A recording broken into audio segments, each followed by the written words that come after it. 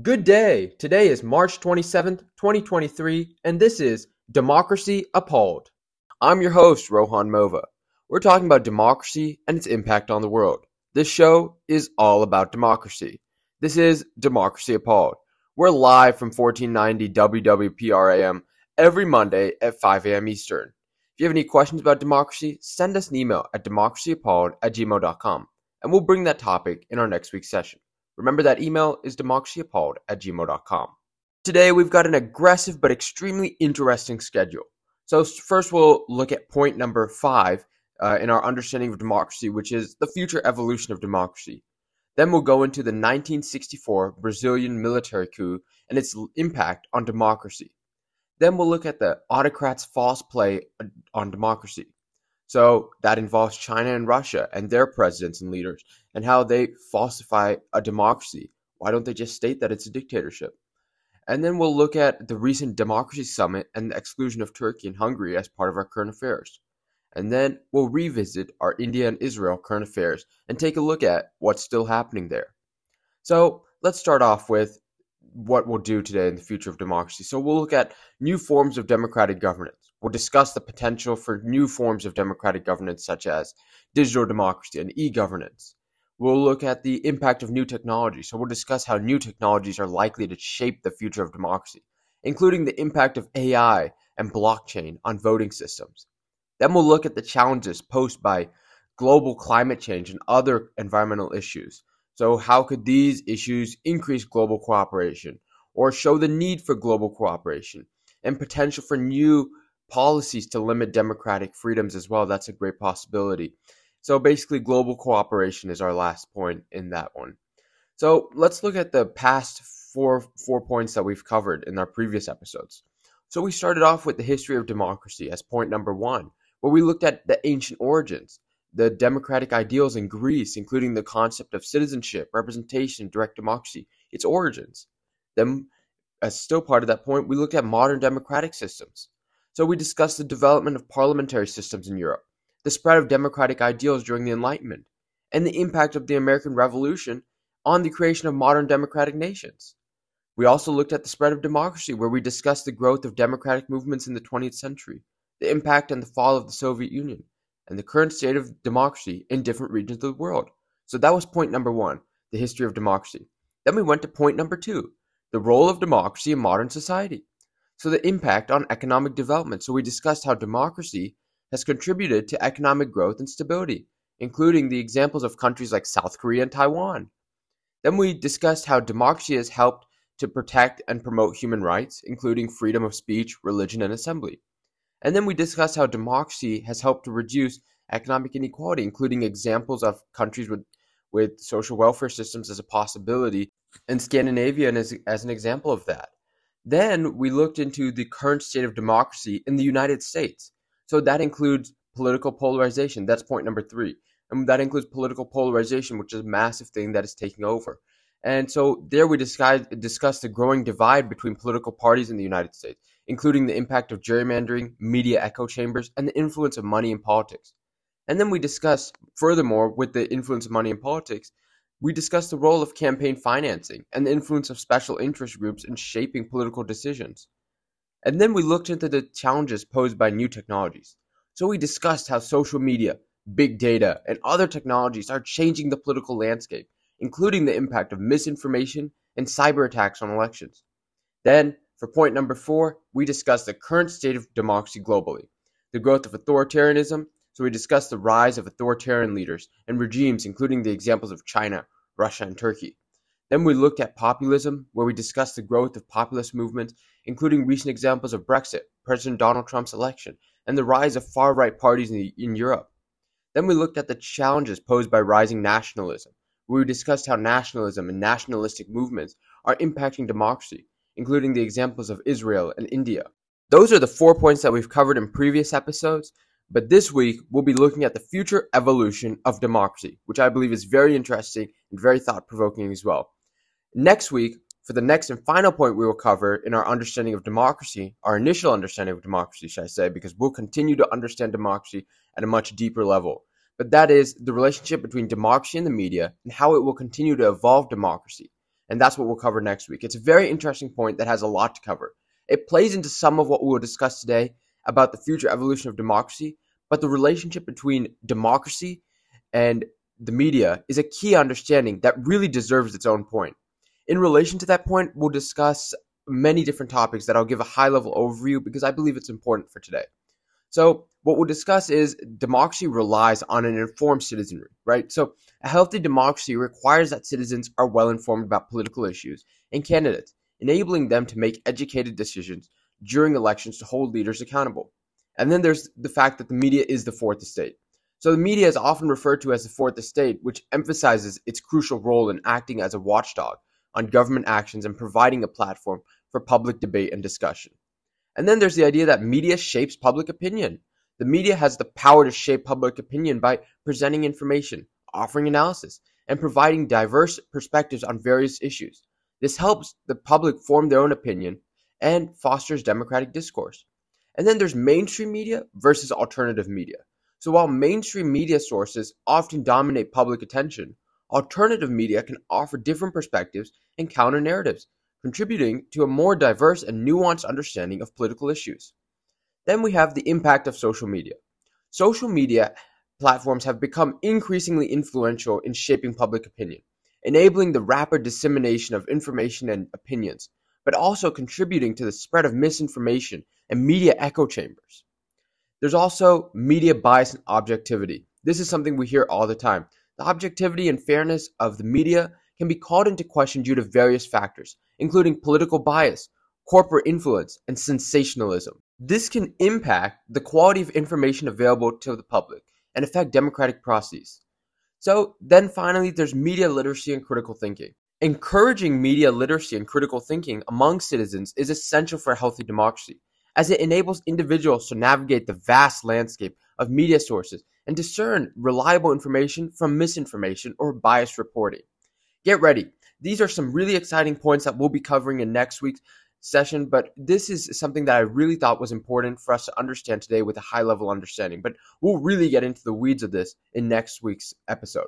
Get ready, because after we cover this final point next week, we'll unveil a new series next week for the next couple of episodes for us to go through. Now let's get into this week's topic in our understanding of democracy. The future evolution of democracy. So let's get started. So new forms of democratic governance. So the first of which being digital democracy and e-governance. In the early days of the internet, few could have predicted the profound impact it would have on democratic processes. Today, digital democracy, it's transforming the way citizens engage with their governments and participate in decision making.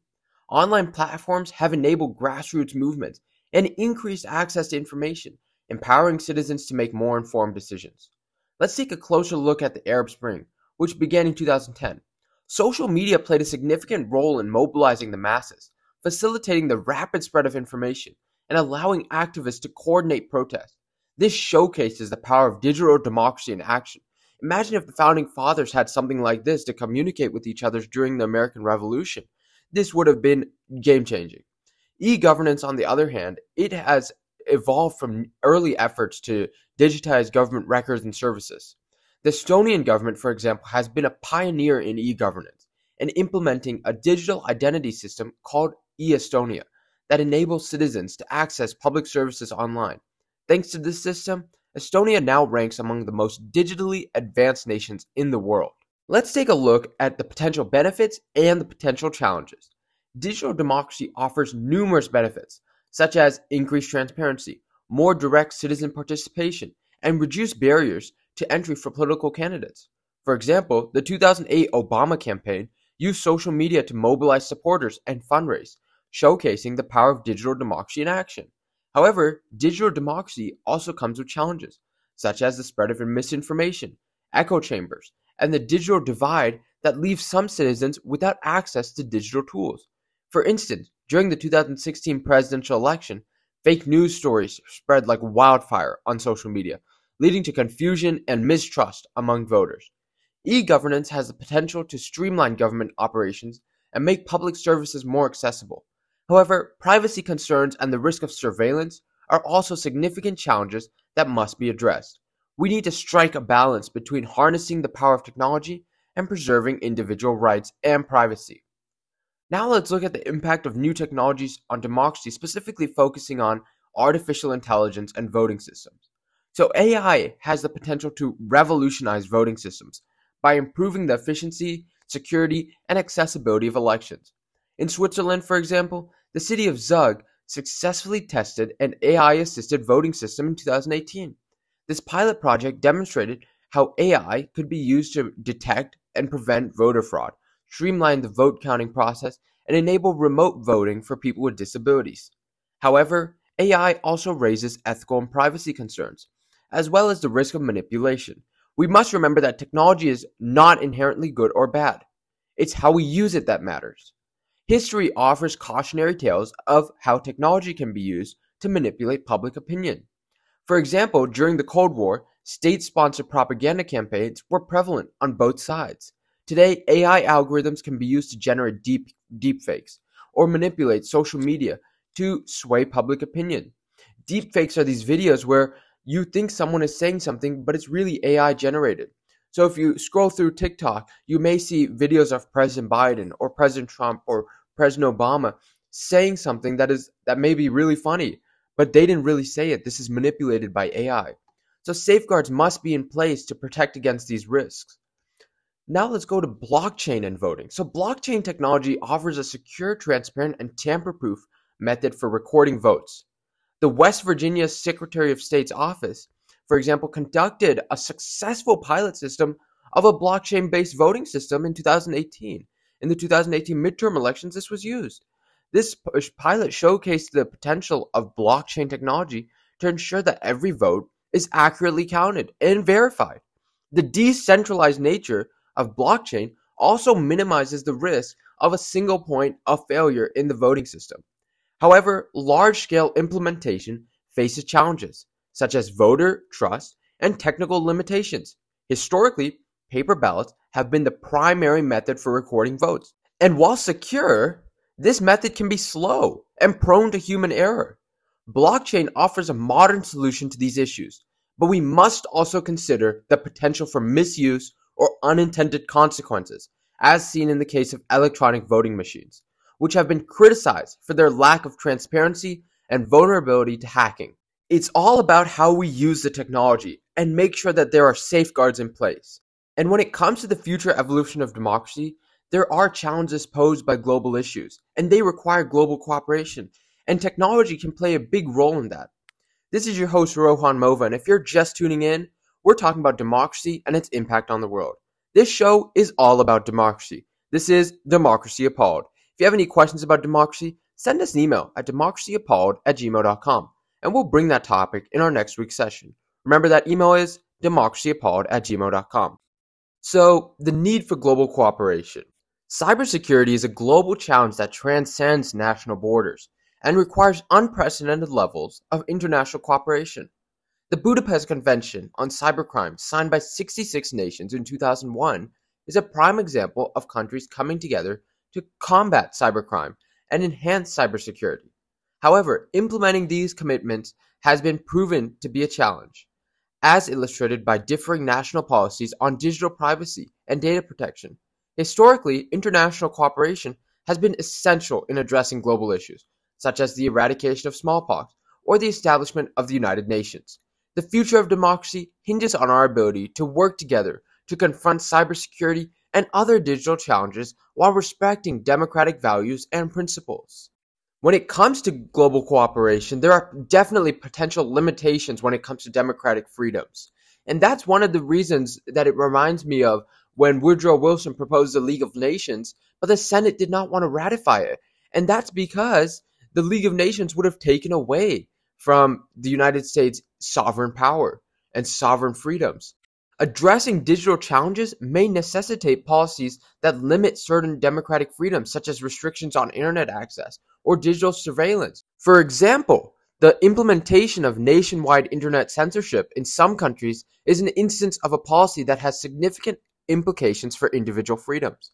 It's essential that such policies are implemented transparently, with public input and oversight to ensure that they are fair and proportionate to the challenges that they seek to address. The use of public consultations, referendums, and parliamentary debates can help strike a balance between digital security and democratic freedoms. But it's always important to remember, sovereignty cannot be infringed. And that's what happens many times when it comes to global cooperation.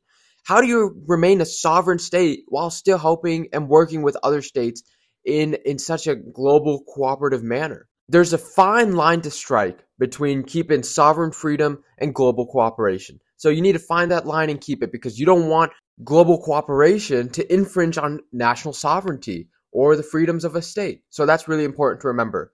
So as we've explored today, the future evolution of democracy, it's uncertain as we navigate new forms of governance, emerging technologies, and pressing global challenges. By examining historical examples and understanding the potential benefits and risks, we can make informed decisions about the direction we want our democratic systems to take.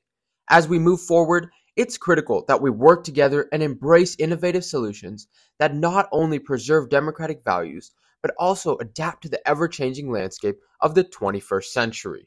With that being said, and now that we have a strong basic understanding about the future evolution of democracy, which could include great global cooperation and the need for global cooperation rather, because of the challenges posed by global issues, the impact of new technologies on democracy, including artificial intelligence, and then the digital democracy and e-governance through new forms of democratic governance. Now that we have a basic understanding of what the future evolution of democracy could look like, I'd like to take a look at the 1964 Brazilian military coup.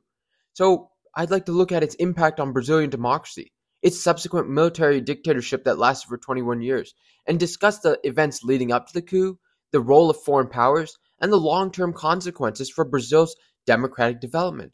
This is something that took place on March 27, 1964, 59 years to the day. This is your host, Rohan Mova, and if you're just tuning in, we're talking about democracy and its impact on the world. This show is all about democracy. This is Democracy Appalled. If you have any questions about democracy, send us an email at democracyappalled@gmail.com, and we'll bring that topic in our next week's session. Remember, that email is democracyappalled@gmail.com. Let's begin.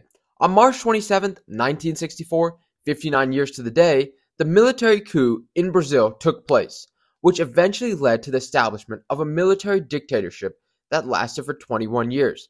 This event marked a significant turning point in Brazilian history and democracy, as the military government suppressed civil liberties, censored the press, and engaged in widespread human rights abuses. The coup was carried out by Brazilian military leaders who were dissatisfied with President João Goulart's administration and his perceived alignment with communist ideologies. The United States government, fearing the spread of communism in Latin America, covertly started the coup. This dark chapter in Brazilian history came to an end in 1985 when civilian rule was restored and the country began its path towards rebuilding democratic institutions and civil liberties. So let's start with its very beginning. In the early 1960s, Brazil faced a period of political and economic instability under President João Goulart's administration. So Goulart, a leftist leader, implemented policies aimed at addressing income inequality, land reform, and labor rights. However, these policies were met with resistance from conservative groups, military leaders, and business elites who believed that Goulart was moving the country towards socialism or even communism. At the same time, Brazil was experiencing high inflation, economic stagnation, and a growing national debt. These issues fueled political polarization and social unrest, setting the stage for a military coup in 1964. During the Cold War, the United States was deeply concerned about the spread of communism in Latin America. As a result, the U.S. government under President Lyndon Baines Johnson closely monitored the situation in Brazil, covertly supported anti-Goulart factions within the Brazilian military. Operation Brother Sam was the covert operation led by the CIA, which provided logistical support, intelligence, and resources to the coup plotters, further exacerbating the crisis in Brazil. On March 27, 1964, 59 years to the day, the Brazilian military coup began. It was orchestrated by military leaders who opposed Goulart's administration. With support from the United States, the coup leaders swiftly took control of key institutions and strategic locations, forcing Goulart to flee the country. On April 1, 1964, the military officials officially seized power, and General Castelo Branco was appointed as the new president. In the immediate aftermath of the coup, the new regime moved quickly to consolidate power, suppress opposition, and implement its vision of a national security state. The military government suspended constitutional rights, imposed strict censorship, and launched a campaign of repression against perceived enemies of the state. Over the 21 years of military rule, Brazil experienced a period of political repression, human rights abuses, and economic growth known as the Brazilian miracle. The regime was marked by a series of military presidents, each implementing policies to maintain control and suppress dissent. So remember what we talked about last week when it came to autocratic rule. The main thing was creating fear and creating self-censorship by suppressing the people.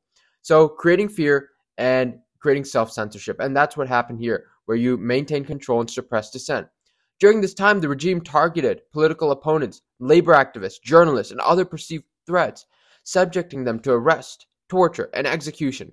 Thousands of Brazilians were detained, tortured, or forcibly disappeared, and many more were forced into exile.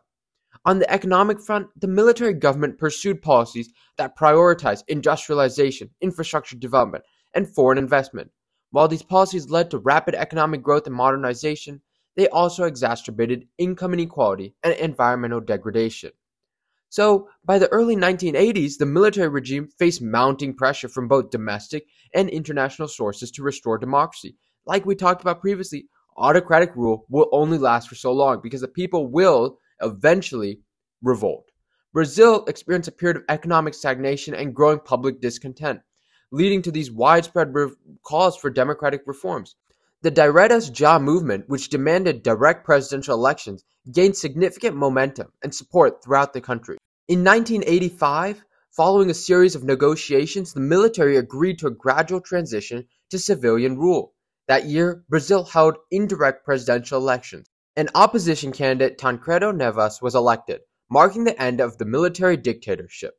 The legacy of the military dictatorship continues to shape Brazil's political landscape and its democratic institutions.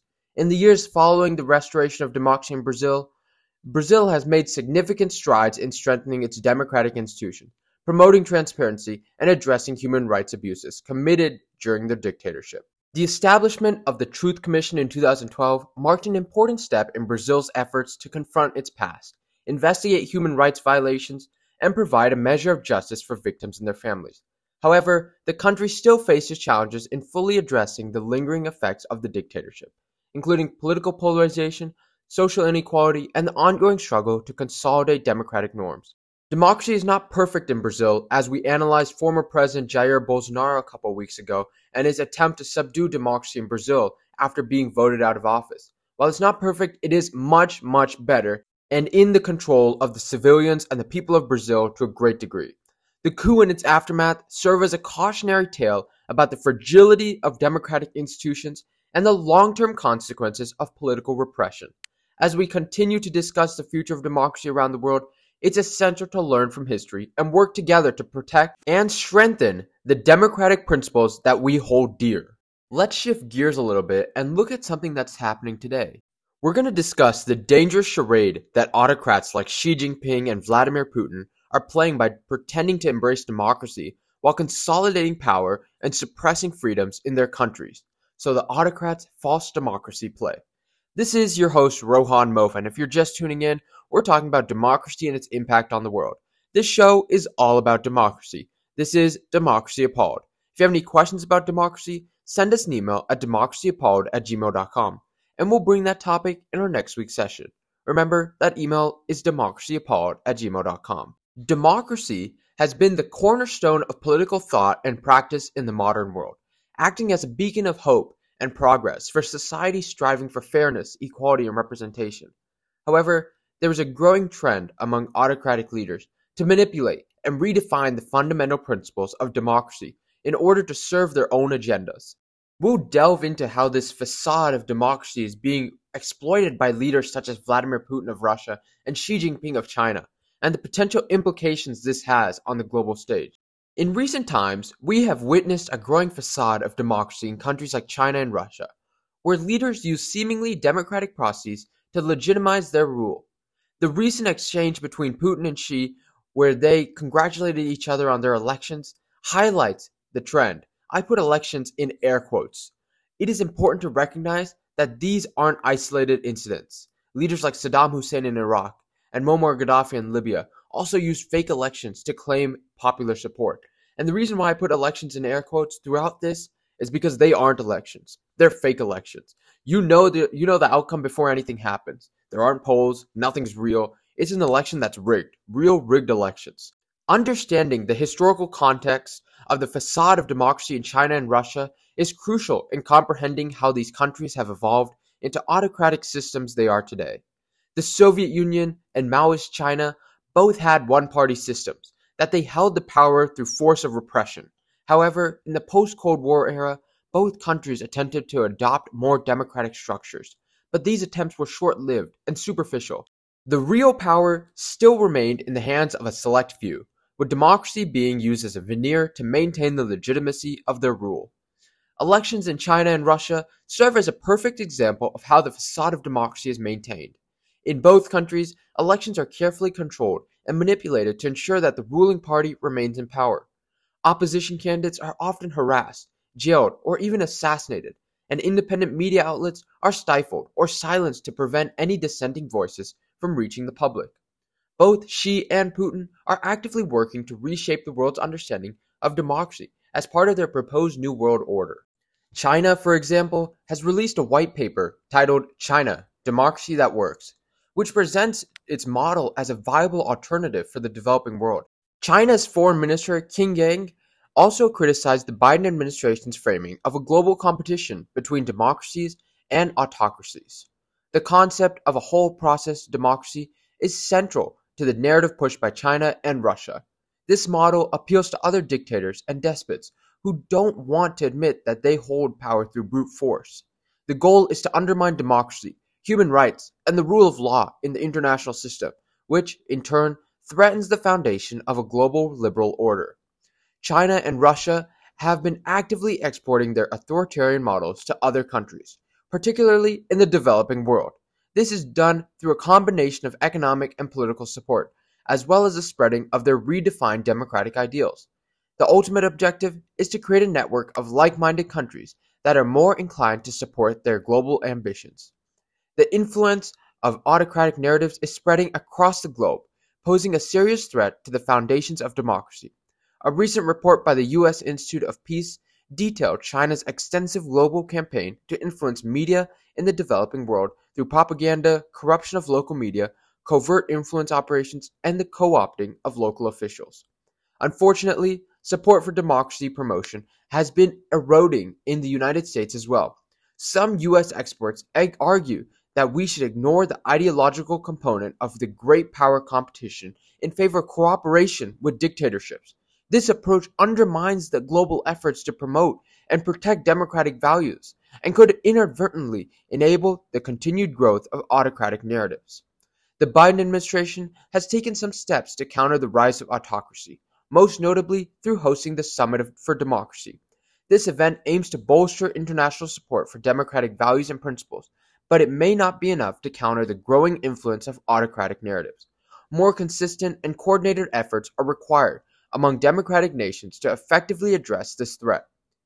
Putin and Xi want to run their systems as dictators while claiming the mantle of democracy in the 21st century. Their pretense reveals that they know their actual model is neither populist nor just. It is crucial for leaders in open societies to ensure that democracy isn't defined by those who oppose it. One potential solution is the establishment of a global democratic alliance, where like-minded countries work together to promote democratic values, counter autocratic narratives, and support countries transitioning towards democracy. This alliance would serve as a bulwark against the spread of autocratic influence and provide a strong, unified voice in defense of democratic principles on the global stage. Another important aspect of defending democracy is empowering civil society and independent media. These institutions play a crucial role in holding governments accountable and providing a platform for dissenting voices. By supporting and promoting independent media and civil society organizations, democratic countries can help counter the spread of autocratic narratives and ensure that the true principles of democracy are upheld. Ultimately, the defense of democracy requires constant vigilance and proactive efforts by democratic nations. This includes not only addressing the external threats posed by autocratic regimes, but also ensuring that domestic democratic institutions are strong and resilient. By working together and remaining committed to democratic values, leaders in open societies can successfully counter the rise of autocracy and preserve the true principles of democracy for future generations. Let us continue to stand up for the principles of democracy, the true principles of democracy, and work together to protect and promote these values across the globe and not let these fake principles of fake democracy stand. Now let's turn our heads to something that will be taking place this week. We'll be discussing the recent news about the exclusion of NATO allies Turkey and Hungary from the upcoming Summit for Democracy hosted by the Biden administration. As we explore the reasons behind this decision, we'll also delve into the implications for relations with these two countries and the broader state of democracy worldwide. This is your host, Rohan Mova, and if you're just tuning in, we're talking about democracy and its impact on the world. This show is all about democracy. This is Democracy Appalled. If you have any questions about democracy, send us an email at democracyappalled@gmail.com, and we'll bring that topic in our next week's session. Remember, that email is democracyappalled@gmail.com. Democracy has been a cornerstone of the global order since the end of World War II, with the United States playing a leading role in promoting and defending democratic values worldwide. The state of democracy has become a central theme in international relations. The upcoming Summit for Democracy, organized by the Biden administration, is a testament to the continued importance of this issue. However, the exclusion of Turkey and Hungary from the event has raised questions about the delicate balance between promoting democracy and maintaining strategic alliances.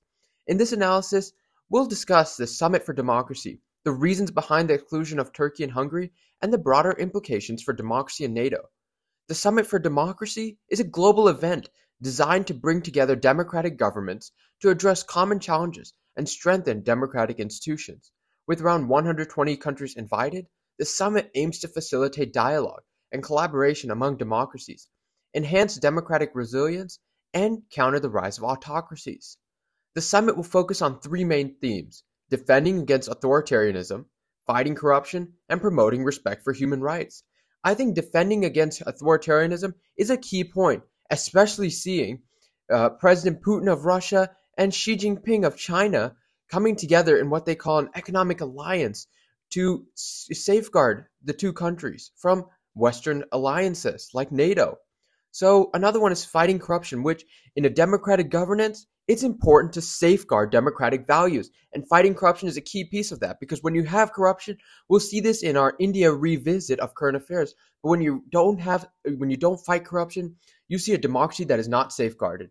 And then promoting respect for human rights, because when you look at authoritarianism, what is their key piece? We've always said this. It's censorship, self-censorship, promoting fear that creates self-censorship. And that's a big issue. So when you're able to promote human rights like freedom of speech, the freedom of expression, and freedom in general, that makes democracy so much stronger. So with the summit focusing on these three main themes, these are the essential points of safeguarding democracy. By addressing these challenges, the summit seeks to bolster democracies and advance shared values worldwide. Both Turkey and Hungary have experienced significant democratic backsliding in recent years.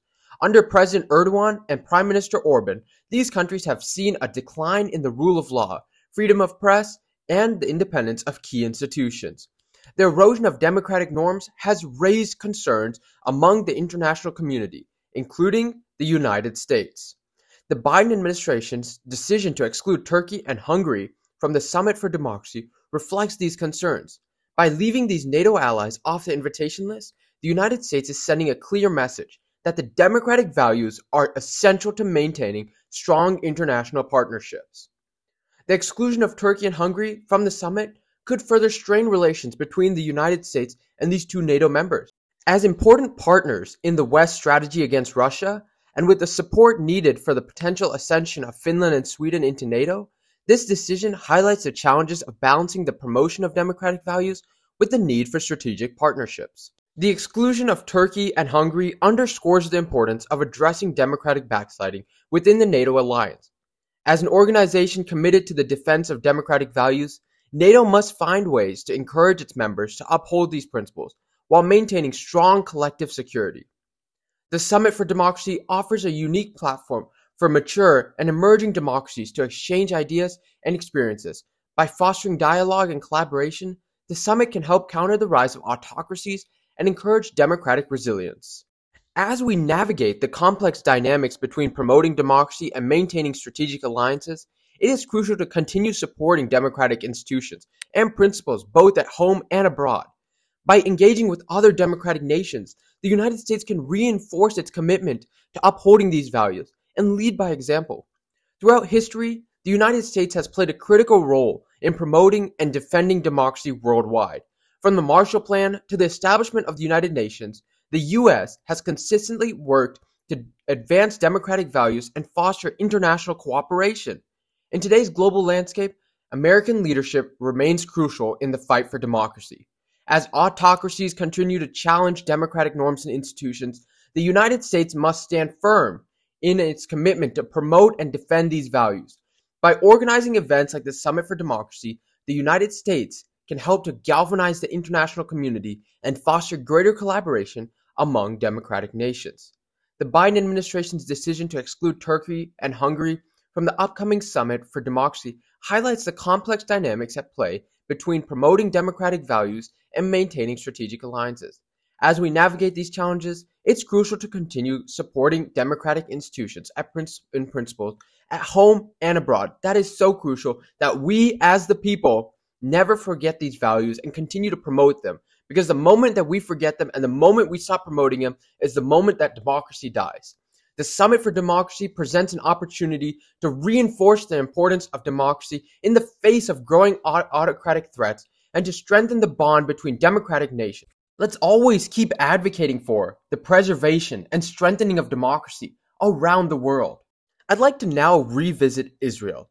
Israel is a country that we've discussed many times in the past regarding current affairs and the recent developments, the concerning developments that are happening in Israel. So today I'd like to revisit that and go further in depth and look at what the broader implications could be in Israel and the Middle East and democracy around the world. So I really want to discuss the concerning developments where the nation might be on the brink of transitioning from a liberal democracy to a non-democratic weak state. This situation presents not only internal challenges but also potential geopolitical risks for the wider Middle East. And there have been many ups and downs with Israel in the recent past and their democratic history. So this is going to be something that will explore all the nuances, something that's very concerning but also very interesting at the same time. This is your host, Rohan Mova, and if you're just tuning in, we're talking about democracy and its impact on the world. This show is all about democracy. This is Democracy Appalled. If you have any questions about democracy, send us an email at democracyappalled@gmail.com, and we'll bring that topic in our next week's session.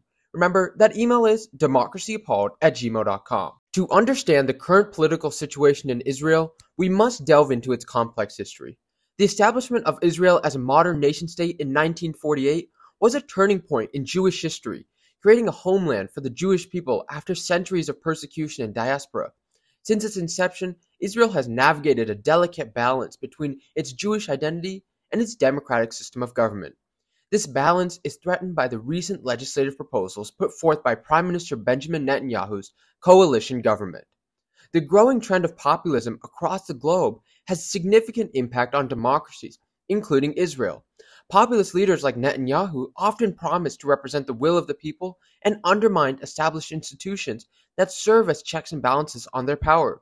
In many cases, these leaders exploit societal divisions and grievances to consolidate their control. The erosion of democratic norms under Netanyahu's leadership, as evidenced by proposed legislative changes, is part of a broader global trend. Similar developments can be seen in countries such as Turkey, Hungary, and Poland, where populist governments have weakened democratic institutions and civil liberties. In each of these cases, populist leaders have sought to undermine the independence of the judiciary and limit the power of other branches of government. In light of these concerning trends, it is crucial for the international community to take a stand and support the preservation of democratic values in Israel and elsewhere. The United States, as a key ally of Israel and a global leader in promoting democracy, has a crucial role to play in this effort. By engaging in diplomatic efforts and leveraging its influence, the United States can encourage Israel to reconsider its proposed legislative changes and maintain its commitment to democratic principles. The European Union, another influential player on the global stage, can also play a vital role in addressing the erosion of democracy in Israel. As a powerful economic and political bloc, the EU can use its leverage to encourage the Israeli government to uphold democratic norms and protect the rights of all its citizens, including Arab citizens, who are at risk of discrimination. And it's always important to remember the idea of majority rule with minority rights, and that's so crucial to any democratic form of government, which is why we have the checks and balances, which is why we have separation of power, and which is why we have representation. It's so that the minority rights are protected while you still have majority rule.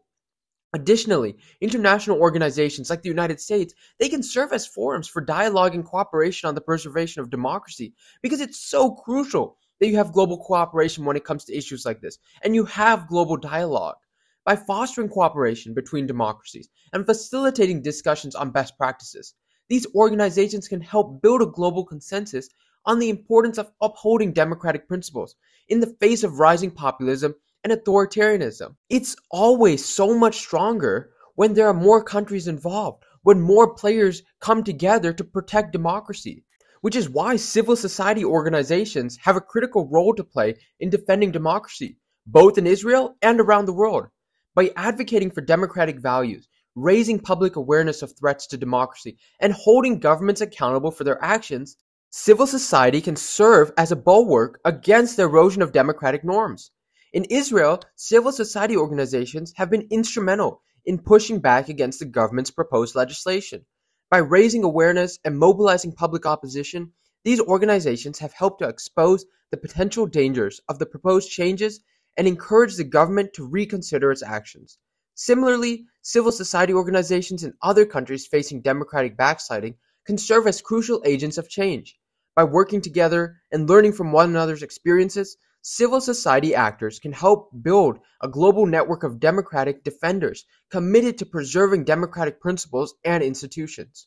Educating the public about the importance of democracy and the risks associated with the erosion of democratic norms is also vital for preserving democratic systems, because the people at the core that support democracy are needed for a strong democracy. Because if you don't have people supporting democracy, there is no democracy.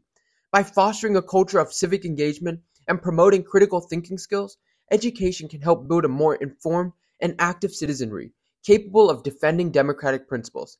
In Israel and other countries facing democratic backsliding, the role of the media and educational institutions is particularly important. By providing accurate and unbiased information about the state of democracy and the actions of political leaders, these institutions can help the public make more informed decisions and hold their governments accountable. Furthermore, public awareness campaigns, civic education programs, and initiatives aimed at promoting democratic values can help cultivate a sense of shared responsibility for preserving democracy.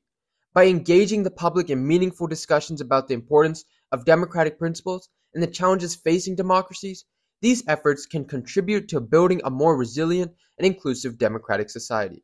In a healthy democracy, political opposition and checks and balances are essential for ensuring that power does not become concentrated in the hands of the few. That is possibly the most scariest thing, if the power gets concentrated too heavily in the elite. The presence of a strong and active opposition, along with independent institutions that can hold the government accountable, can help prevent the erosion of democratic norms and the rise of authoritarianism. In Israel, the role of the opposition in pushing back against the government's proposed legislative changes is crucial. By presenting alternative policy proposals, challenging the government's actions, and advocating for the preservation of democratic norms, the opposition can serve as a counterbalance to the ruling coalition's power. Similarly, the independence of the judiciary and other institutions that provide checks and balances on executive power is critical for safeguarding democracy. By ensuring that these institutions remain free from political interference, democracies can better protect their democratic systems from the risks associated with the concentration of power. The erosion of democracy in Israel has broader implications for the Middle East and the world at large. As a key ally of the United States and a regional power in the Middle East, Israel's actions and political developments have significant ripple effects on regional stability and international relations. The potential for increased discrimination against Arab citizens, the shift towards a more religious governed state, and the increased tensions with Iran all have the potential to exacerbate existing conflicts and contribute to further instability in the region. This, in turn, can impact global security and the balance of power, making it even more critical for the international community to address the situation in Israel and support the preservation of democratic values. If we take a look at the very recent history in Israel, over the past 11 weeks, Israeli Prime Minister Benjamin Netanyahu's coalition government has proposed legislation that threatens the balance of power within the country. So these measures, they include limiting judicial review, altering the Judicial Selection Committee to favor governmental control, canceling Supreme Court intervention in cases of extreme executive orders, and transforming legal advisors into political appointees. Furthermore, laws are being considered that would allow politicians on trial, or even convicted ones, to serve in ministerial roles. These changes, designed to benefit Netanyahu, who has been on trial for corruption charges, have faced strong opposition. If enacted, these laws could spell the end of democracy in Israel by undermining the power of the Supreme Court in challenging the nation's economic stability.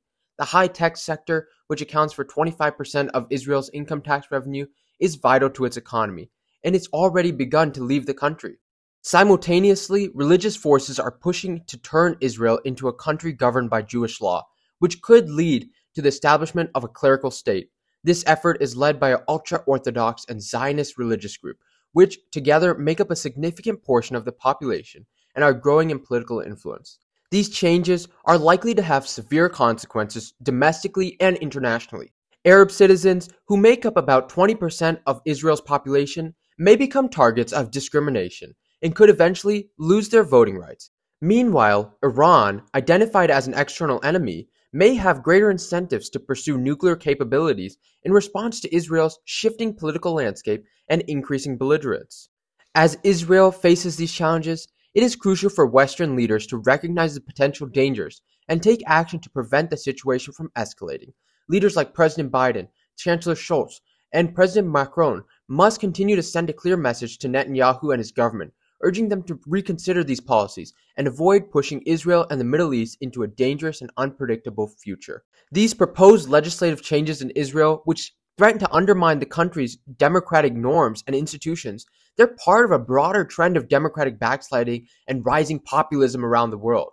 It is imperative for the international community, civil society organizations, and democratic governments to work together to address these challenges and promote the preservation of democratic principles and institutions. By engaging in diplomatic efforts, supporting civil society organizations, promoting public awareness and education, and fostering cooperation between democracies, we can help ensure that democratic values continue to thrive in the face of these challenges. The future of democracy in Israel and around the world depends on our collective efforts to protect and strengthen the democratic principles that underpin our societies. Democracy is at stake here. Another place where democracy is at stake is in India. I'd like to address the concerning development in India that has implications for freedom of speech and its relationship to American values and democracy. So let's visit that.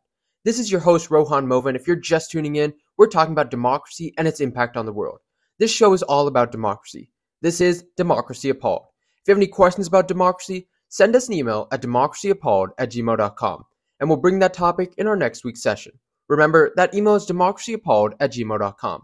Recently, just a couple days ago on March 23rd, key Indian opposition leader Rahul Gandhi lost his parliamentary seat after a court found him guilty of defamation over his remarks about Prime Minister Narendra Modi's surname. Gandhi was disqualified from his membership in the lower house of parliament, as Indian parliamentary rules dictate that a member loses their seat if convicted of a crime and sentenced to 2 or more years in prison. Now let's discuss why this event raises concerns about the suppression of freedom of speech. Defamation laws, like those in India, are meant to protect individuals from false and damaging statements. However, when these laws are too stringent, they can be misused and suppress legitimate criticism or dissent. In the case of Rahul Gandhi, one could argue that his political speech, a crucial component of any democracy, was unfairly stifled through a legal process. This situation in India involving Rahul Gandhi's disqualification from parliament following a defamation conviction raises concerns about the freedom of speech, particularly in the political sphere. Defamation laws exist to protect individuals from false and damaging statements, but they can also be misused to suppress legitimate criticism or dissent, potentially threatening freedom of speech. In the United States, the First Amendment to the Constitution protects freedom of speech, including political speech. However, defamation laws also exist, and individuals can be held legally responsible for making false statements and damaging statements about others. The key difference between the United States and India in this context is the standard of proof required in defamation cases involving public figures. In the United States, public figures such as politicians must prove that the defendant acted with actual malice when making the defamatory statement. This means that the person who made the statement either knew it was false or acted with reckless disregard for the truth. This higher standard of proof makes it more difficult for public figures to win defamation cases in the United States, thus providing greater protection for freedom of speech. In India, with defamation laws, public figures do not need to meet the actual malice standard to win a case. This makes it easier for politicians to use defamation laws to silence their critics, which could lead to the suppression of free speech. The higher standard of proof required in the United States for defamation cases involving public figures offers greater protection for freedom of speech in the country. However, it is still essential to remain vigilant about potential threats to freedom of speech, as the balance between protecting individual reputations and ensuring open political discourse can be delicate. The situation with Rahul Gandhi in India serves as a reminder of the importance of maintaining a delicate balance between protecting individual reputations and ensuring open political discourse. As Americans, we must continue to uphold and defend our First Amendment rights, which are essential to the functioning of our democracy. Freedom of speech has long been a cornerstone of democratic societies, dating back to ancient Greece and Rome. The concept of free speech was a critical element in the development of modern democratic ideals, with philosophers such as John Locke and John Stuart Mill advocating for the importance of open disclosure in a free society. Throughout history, there have been numerous instances where freedom of speech has come under threat, oftentimes during social and political upheaval. In the United States, the Sedition Act of 1798 was passed, which made it a crime to publish false, scandalous, and malicious writing against the government. This law was widely criticized and eventually expired in 1801. Similarly, during World War I, the Espionage Act of 1917 and the Sedition Act of 1918 were enacted, both of which placed significant restrictions on freedom of speech in the name of national security. These acts were later repealed or amended to better align with the principles of free speech. In more recent history, the rise of authoritarian regimes worldwide has posed a new challenge to the freedom of speech. Countries like China, Russia, and Turkey have implemented strict controls on the media and the internet, stifling dissent and limiting the free flow of information. As democracies face threats, it is crucial to remember the importance of safeguarding freedom of speech as a fundamental right. The importance of freedom of speech transcends national borders. As a fundamental human right enshrined in the Universal Declaration of Human Rights, it is essential for the international community to work together to uphold and protect this essential freedom. In many parts of the world, journalists, activists, and ordinary citizens continue to face threats to the freedom of speech. These threats can take various forms, such as censorship, imprisonment, or even violence. In response, international organizations such as the United Nations, the European Union, and human rights advocacy groups work tirelessly to promote and defend freedom of speech worldwide. Supporting and advocating for free speech globally not only helps protect the rights of individuals living under oppressive regimes, but also bolsters the resilience of democracies everywhere. By standing together in defense of free speech, democratic nations can send a powerful message to authoritarian governments that the suppression of this fundamental right will not be tolerated. The disqualification of Rahul Gandhi in India serves as a potent reminder of the delicate balance between protecting individual reputations and ensuring open political discourse. As we examine the broader implications of this event, it is crucial to remain vigilant about potential threats to freedom of speech both in the United States and around the world. By examining historical examples, understanding the role of technology in shaping discourse, and recognizing the global significance of free speech, we can better appreciate the importance of this fundamental right. Let us never take our hard-earned freedoms for granted and continue to work together to protect and preserve the values that make our democracy strong. In the face of ongoing challenges to the freedom of speech, it is vital for individuals, governments, and international organizations to remain committed to defending this essential freedom.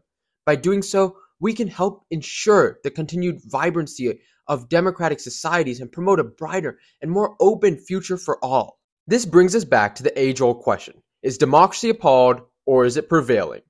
So there have been numerous hiccups as we're seeing, whether it be with Israel, whether it be with India, whether it be with the autocratic regimes. There are numerous hiccups that are happening.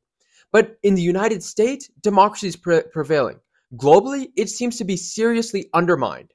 Overall, democracy is prevailing, but in our recent times with certain places and with these recent developments, it is definitely appalled by what is taking place.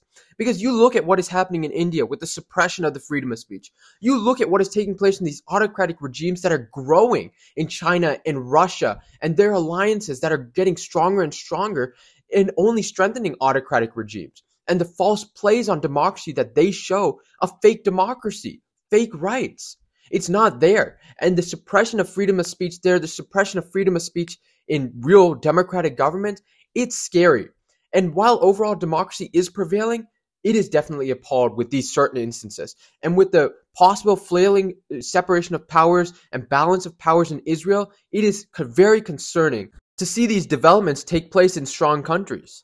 But as we see with the Democracy Summit, there's great success in many places, so failure is emphasized. Overall, democracy continues to stay strong in numerous places. With people's support and continued outpouring of support for democracy, it will strengthen in the areas where there are concerning developments. Because all the time, democracy is for the people, by the people. It is we the people. And we should never forget that in any country. Whether there's a strong democracy or a weak democracy, we the people, by standing up to the government, by standing up for ourselves, by standing up for our rights, there's always a way to make democracy stronger and to preserve our values. Overall, democracy is prevailing. But if big democracies like India and Israel fail at great rates, like they're doing now with the suppression of freedom of speech and the lack of balance of powers, then democracy will not continue to prevail, especially in a global sphere. As I've always said, democracy is always all in or all out. And what these countries in India and Israel and other autocratic rules decide to do will shape the future of democracy. Whether they're all in or all out, only time will tell. And hopefully they're all in and we're able to continue to strengthen democracy. Thank you for listening to this episode of Democracy Appalled, and I'm your host, Rohan Mova. This show is all about democracy. This is Democracy Appalled, live from 1490 WWPRAM every Monday at 5 a.m. Eastern. If you have any questions about democracy, send us an email at democracyappalled@gmail.com, and we'll bring that topic in our next week's session. Remember, that email is democracyappalled@gmail.com. In next week's episode, we'll take a look at another country. If you have a suggestion, email us at democracyappalled@gmail.com. We'll also expand our understanding of democracy by understanding the relationship between democracy and the media, current affairs, and more. Tune in right here, live at 1490 WWPRAM every Monday at 5 a.m. Eastern. Thank you so much and have a great week.